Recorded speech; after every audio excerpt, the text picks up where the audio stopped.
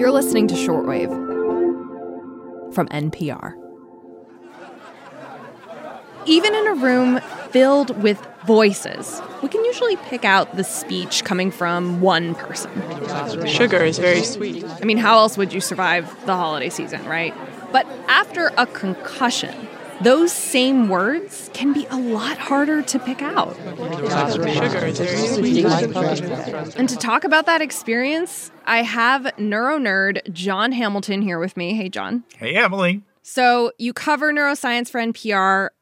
When it comes to concussions, I thought I knew most of the symptoms, like it's headaches, dizziness, memory problems, confusion. Now you're telling me it also affects your hearing. Well, yeah, sort of. Okay. What's different is that often these hearing problems we're talking about are in people whose ears work just fine. If you gave them a typical hearing test, they would pass. Uh-huh. But if you tested their ability to pick out those words, sugar is very sweet, from a lot of other conversations in a room, they would fail. That's because the trouble they're experiencing is in their brain. The concussion, which is also, by the way, known as a mild traumatic brain injury, is affecting the brain circuits that process sound. And one of the things those circuits do is filter out background noise so we can focus on a particular sound. So they can hear perfectly well, but their concussed brain can't decipher and figure out what the sounds mean. Exactly. How often does this happen? It looks like sound processing problems affect maybe 15 to 20% of concussion patients. Of course, most of these, that's a lot of people, but most of them recover, of course. The thing is, not all of them do. I talked to one of those researchers who is a pioneer in this field. Her name is Nina Kraus. She's a neuroscientist at Northwestern University. Here's what she told me. Making sense of sound is one of the hardest jobs that we ask our brain to do.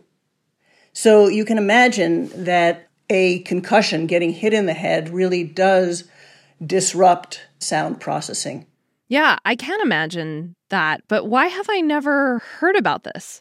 Well, this is a pretty new idea, and scientists are only just beginning to understand what's going on. A lot of doctors aren't even aware of the symptom.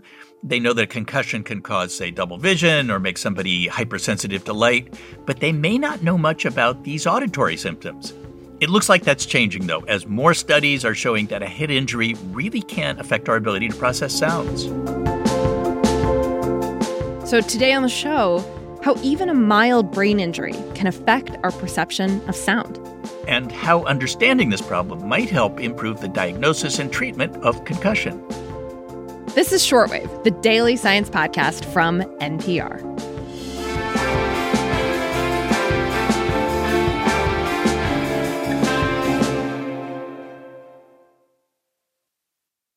Let's back up. How does the brain process sound in someone who isn't recovering from a concussion?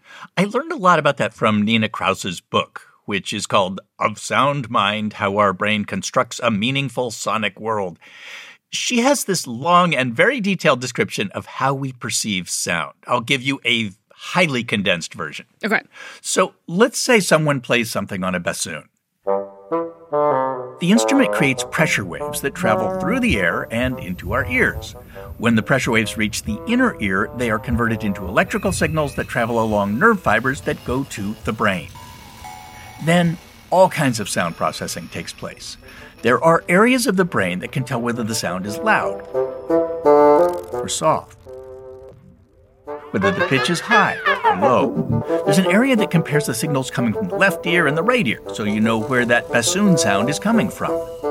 Another brain area interprets the harmonics and other characteristics of the sound, so you know it really is a bassoon. And these sound processing areas of the brain contain many cells that are specialized to recognize one specific property of a sound. So, for example, timbre, which is the quality produced by a unique combination of overtones. These specialized cells can distinguish the timbre of a bassoon, which uses two reeds, from the timbre of, say, a bass clarinet, which covers the same pitch range but uses a single reed. And it's all these brain areas working together that create our perception of hearing sound. There's so much going on in a single sound, so much for our brains to chew on and figure out what it means. Yes, so much. And that's just the path from the ear to the brain. The brain also sends all kinds of information back toward the ear to help us do things like turn down the volume of a really loud sound or track one sound while ignoring others. What's really remarkable is that all of this happens in a fraction of a second, and that all of these brain circuits are able to work together with perfect timing. Yeah, it's like its own little orchestra inside the brain. It is. And when someone gets a concussion, how does this circuitry get messed up? In a concussion, the brain kind of sloshes around inside the skull, and that can stretch or twist these nerve fibers that carry information from one area to another. When that happens, the circuits that process sound get slower. Their timing is off. And the result can be the inability to do things like pick out a single voice in a noisy room, or carry on a conversation with someone who is speaking rapidly, as I am right now. Another common problem is auditory hypersensitivity, where even quiet sounds can be overwhelming. Now, since scientists have discovered that a concussion can cause all of these auditory problems, will that make a difference to patients who've been diagnosed? Nina Kraus thinks it could. Her lab is doing a 5-year study of 500 elite college athletes, including football players. All of these athletes take a hearing test when they enter the study. Then they also take a brain test to see how well their brain processes sounds. So if something happens to them on the field, the scientists can then look to see what has changed. The research has shown that when a player experiences a concussion, it can change the electrical signals coming from areas of the brain that process sounds. And the change in these electrical signals correlates with the symptoms an athlete is experiencing. John, that is huge as far as discoveries go. Because with a concussion, it's usually an invisible injury. You can't detect it with a brain scan or a blood test, at least not at the moment it happens. This sounds like it would provide more conclusive evidence. I mean, it might, because measuring electrical activity could become a way to objectively assess a brain injury. That could help with getting a diagnosis quickly. It could also help, coaches and doctors know when a player is ready to play again. Here's what Nina Kraus told me. One of the beauties of this is that you can just put on the scalp electrodes and play some sounds, and without the athlete having to actively communicate anything, you can get a really good measure of their brain health. Absolutely. That's really groundbreaking. So what do athletes think about this? I have to confess, I didn't do a survey, but I did speak with one guy who was part of the study. My name's Emmett Clary. I'm a medical student at USC, former NFL player. So Clary was an offensive tackle who played for 7 different NFL teams.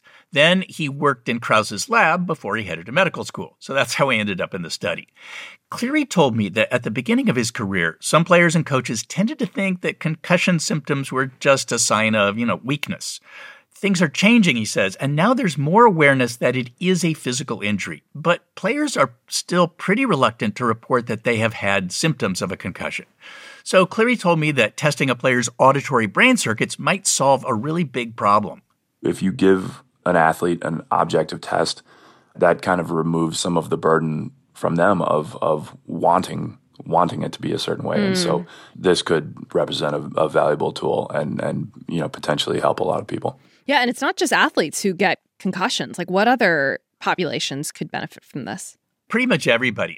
Kraus has studied concussions in children and other non-athletes, and she says the sound processing problems seem to work the same way. Also, the military has been studying this phenomenon in troops. Yes, I imagine this is a huge area of study and concern. With the wars in Iraq and Afghanistan, there's serious need to look at concussions in military personnel. How is the focus on sound processing changing that work? Well, so regular hearing loss has always been a big problem for people who served in the military. Even with the ear protection guidelines and all this kind of stuff, they have a lot of exposure to loud weapons, explosions, stuff like that. So audiologists who see veterans or active duty service members, they're used to encountering significant hearing loss. But around 2005, audiologists began to see something that was a lot harder to explain. Here's how Melissa Papish described it. She's a research investigator at the Veterans Affairs National Center for Rehabilitative Auditory Research in Portland. We have all of a sudden this large influx of relatively young and middle-aged people. They're coming into our audiology clinics and saying, hey, I'm having problems hearing. We test their hearing, and their hearing essentially looks normal. But their ability to process sounds wasn't. Remember that speech and noise test we heard at the top of the episode? You know, the one where you try to pick out one voice at a noisy party? Sugar is very sweet. They usually failed that. And Papish told me many of them also had trouble understanding someone who was speaking quickly. And when we started looking into some of those cases, it definitely seemed like brain injury, and in particular blast exposure, was really the main thing that was linking those things together. Blast exposure, that's something you've been reporting on for a long time now. I have. The military has done a bunch of studies now showing that the blast wave from an explosion, you know, like a roadside bomb, it can cause a concussion without leaving a scratch. And now scientists like Papish are trying to learn more about how this sort of concussion disrupts the brain areas that process sounds. One thing they've learned so far is that the damage includes the brain stem. So this is the same part of the brain that controls basic functions like your heart rate, breathing, sleep. Papish says they've also learned that this can be a very long-term disability. They've talked to some patients who are still having auditory problems more than 13 years after they were exposed to a bomb blast. Yeah, it sounds like the auditory consequences of a concussion are pretty serious. So outside of the military and experts like Nina Kraus, are doctors and audiologists aware of this aspect of concussions? Really not so much, at least not yet. Wow. Okay. But the thing is, as more and more studies are coming along that show what is happening in the brain, the word is beginning to reach more of these audiologists and neurologists, for that matter. Yeah. Before we go, let's talk about treatment. Is there anything people can do to improve their sound processing if they've had a concussion? It looks like there might be. So both Nina Kraus's lab and the Department of Veterans Affairs are using some experimental treatments. Okay. Kraus has been trying something she calls rhythm therapy, which sounds like fun. It's based on dance. The idea is that exercises that train the body to stay in sync with a specific rhythm can strengthen the brain pathways that process sounds. The VA has also been working on stuff. They've been using several computer-based training programs that let people practice listening to very fast speech or picking out a single voice in the crowd in the hopes that they get better at it. And does that basically help the brain repair some of that circuitry? Repairing or finding an alternative. Usually what the brain does when it's been injured is it finds a way to rewire around the problem. So the problem may still be there, but the brain does a better job doing the same function. Gotcha. Well, John, thank you so much for bringing us this new science and just an update on concussion research. Always a pleasure, Emily. This episode was produced by Thomas Liu, edited by Sarah Saracen, and fact-checked by Margaret Serino. The audio engineer for this episode was Gilly Moon. I am Emily Kwong. Thank you for listening to Shortwave, the daily science podcast from NPR.